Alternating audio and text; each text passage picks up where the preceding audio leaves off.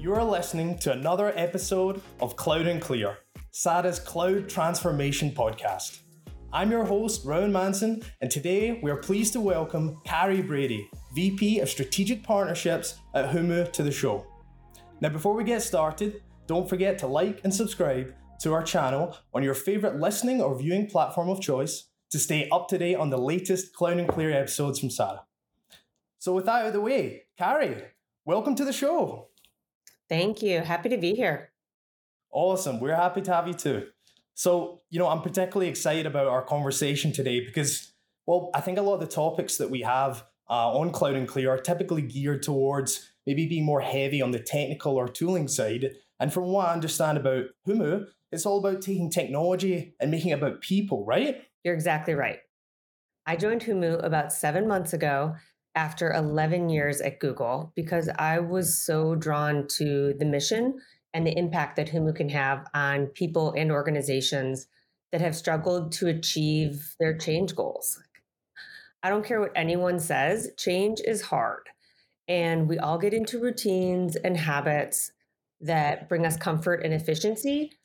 So it takes a lot to persuade change, no matter what the logical benefit. And people need to change in order for organizations to change. So it all really just builds on itself. Yeah, I couldn't agree more. And it's so easy to let routine rule days, which then become weeks and then become months, isn't it? Exactly. Yeah, a little personal story. So I lived and worked in Europe for about 3 years when I was with Google. And I found the decision to move there a massive decision that changed everything in my life. I mean, my home, my transportation, my currency, my food, my team. But those really big decisions in lifetimes are few and far between. So, of course, not long after being there, I found a new routine and new habits. And I think it all has its pros and cons. So after about a year, I started something called 30-day challenges. And every month, I'd pick something new to do for that month that would make me uncomfortable. So this isn't rocket science, but it was something like I would walk to work every day, no matter what the weather. And in London, that's a commitment. I give $5 to someone new every day, or I'd wake up in the morning and send a nice note to someone new every morning. So it just stretched me a little bit and got me used to change. And of course, this was pre Humu, but it really prepared me for the work that we do here, which is really about these small incremental changes that just lead to big results. Absolutely. Well, I certainly know the feeling of moving to a different continent 2.5 years ago. I did the same thing and moved from Scotland, where I come from originally, to Canada. Right. So yeah, I can relate very much to that. But in terms of organizations, how do you think the idea of these small changes leading to bigger sort of results come to life for these larger organizations? Well, here's what we found at Humu. So 2 things. Big changes most commonly take small incremental actions in order to be sustainable. And that's really what nudge theory is all about. The second thing is you have to think about where it matters most. And we found that to be managers. Managers are the death and lifeline of almost every organization. Yeah, I would love for you to tell me more. What have you learned specifically about the impact of the managers? We all know it's really hard to align globally on anything, especially when you think about culture or corporate values. So, what we found is that managers really matter here. And I mean, like, they matter twice as much, which means they can really make or break your culture. So, ask anyone that's had a bad manager, you and I included, and it's hard. The research shows us that around 17% of managers are ineffective. So if you think about that, that's about 1 in 5, which then translates to direct reports, which tend to be somewhere around 7 to 10, which translates to lower engagement and higher turnover and financial impacts. And managers themselves are under a ton of pressure. And I think there's a much bigger gap now between good managers and bad managers. And it's really getting bigger. So if you think about it, there's been the layoffs. The whole premise of like what got me here as a manager won't necessarily keep me here. And I think there's really high expectations on managers to be both emotionally connected, but also very results driven. Absolutely. Well, I'm keen to dig in a little bit more on that later. But first, what are the indicators, would you say, from your research and your findings in terms of maybe what makes a good manager versus a bad manager? Yeah, it's a good question. The data shows us that communication, connection, and growth are critical for managers to engage their teams. Bad managers do things like provide poor visibility into the future or don't look for various point of views, or they give feedback that's subjective and not actionable. Great managers, on the other hand, provide a sense of purpose.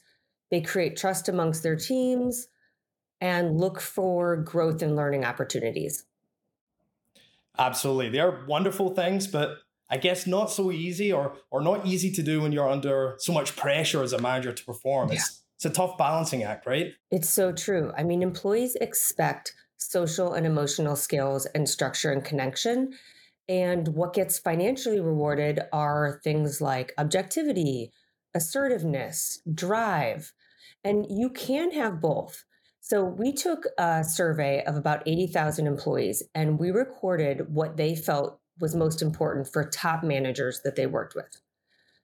The results were things like they make me feel valued, they get me, they care. And remember, now that's about 20% of the organization that's doing it right. So when it comes into helping the other 20% or the average managers improve, that's where Humu comes in. And we send these science backed behavioral change nudges that can encourage the behavior to do better. And we do it in a way that's right for you, for your goals, for your team. If you've read Atomic Habits by James Clear, it's almost like the theory instead of losing weight, which is sort of what Atomic Habits focus on, it's more about nudging behaviors that make you more connected or try to drive innovation or create a culture that's much more open minded. Right, absolutely. And I mean, from our work at SADA, I can again relate to that firsthand. When we evaluate helping a customer move from, say, Microsoft to Google Workspace, we encourage the people in that organization to use it as an opportunity to kind of reset their relationship with technology and use it as a kind of way to go forward with the intention of continuous improvement and engagement with the tools. And we know that can have a massive impact over the long run. So it sounds like Humu is very much along that idea of sort of continuous improvement, driving big results in the end. Right. Listen, I mean, we talked about it. Change is hard. It takes meaningful small actions over time, and Humu can serve as that reminder and help you act differently. The data shows that training sessions, learning courses, which you would have with SADA and making some of those transitions with Google and Microsoft, but over a 6 to 9 month period, we typically find that people go back to their old habits. So Humu can reinforce those behaviors that you're trying to really push on an organization. Absolutely. So I'm keen to know more about the product itself. Tell me about the nudge engine. So how would it know necessarily what to send to me versus maybe my colleague or boss, for example? Right. Good question. So we take signals from HRIS, from survey data, feedback, personal goals, work style quizzes, corporate objectives, and we feed all that into what we call our nudge engine. So then, based on some AI and ML tools, it decides what nudges are most relevant for you as an individual. And then, based on new data that we get or interactions that you have with those nudges, it starts to learn over time what's the most effective and it optimizes for that. So, it's not about calendar reminders or creepy listening tools. These are science backed behavioral change prompts. And our behavioral science team and our product teams are top notch. They have spent 6 years developing and improving this technology. Wow. Well, that sounds incredibly valuable and perhaps particularly important right now as organizations are trying to do more with less. Absolutely. And here's the second thing I'll share, like, doing it with others is way better than doing it alone. So I got into partnerships because I love sales and I loved understanding products, and partnerships was a way to marry those and scale both. And I think no company or person can really do it alone in this economic climate. And you have to think about ways to scale and gain efficiency. I think The game used to be about revenue, and now I believe the future is really about profitability and how amazing companies can collaborate with other amazing companies to leverage best of breed. As people and companies, we have to think about doing a better job of knowing what we're really good at and the strategic awareness to be creative in building those ecosystems to benefit others. I think CEOs have looked for a long time for top talent in sales leadership. And now I think companies really need to think about hiring top talent to grow their ecosystem. It's easy to forget how powerful we can be when we focus on these right collaborations and less of having that control in house. Absolutely. So, I mean, I have to ask the question, whilst you discuss partnerships, why did you decide to go all in on the Google and SATA partnership? Yeah, well, as I mentioned earlier, I spent 11 years at Google. The entire time I was at Google, I was in the Google Cloud space.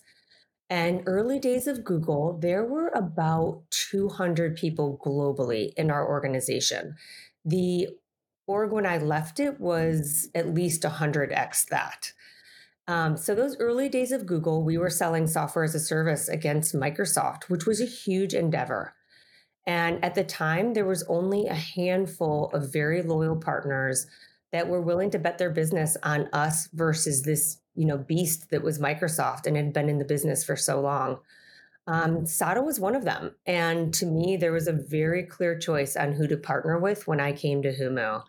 And of course, like I know Tony and Adam and Miles, and the team at SATA is exceptional. Fantastic. That is absolutely wonderful to hear. So, final question. Is there anything exciting that you have maybe planned for the future or coming down the pipeline for the product, perhaps? I've been thinking a lot about retention lately, and I think it's a really big topic at the moment. And I'm starting to think the whole concept of retention, we just have it wrong. So, a friend of mine, Steve Cadigan, he talks about flipping the script. And maybe it's not about retaining or holding on to employees as long as possible, but maybe it's about creating the best environment for a more mutual benefit. And what I mean by that is if it means celebrating someone leaving, then we should do that. And I think if we treat people right, then your alumni network can become your biggest customer advocates. So I went to the University of Michigan. I played Division One soccer, and our alumni network is amazing.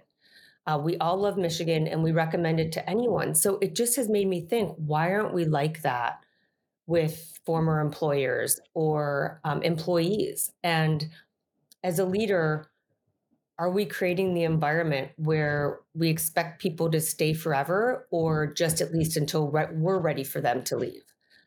Um, I just think that relationship can be different. And I think it's going to force us as leaders to do a lot of things differently. And I just think the traditional view of retention is not working. So this is just something that I'm thinking about a lot. Fantastic. Wonderful insights. Well, thank you so much for joining us today, Carrie. I want to ask, where can anyone watching or listening learn a bit more about Humu? Yeah, absolutely. Best place is to visit us at our website at humu.com. That's humu.com. And you can look at our product and case studies that we have, and we'd love to hear from you. Wonderful. Well, folks, make sure to like and subscribe to our show, as this year we'll be offering exclusive insights from leaders like Carrie, and you won't want to miss it. We'll see you next time on Cloud and Clear. Thank you for listening to Cloud and Clear. Check the show notes for links to this week's topics. And don't forget to connect with us on Twitter at Cloud and Clear and our website, sada.com. Be sure to rate and review the show on your favorite podcast app.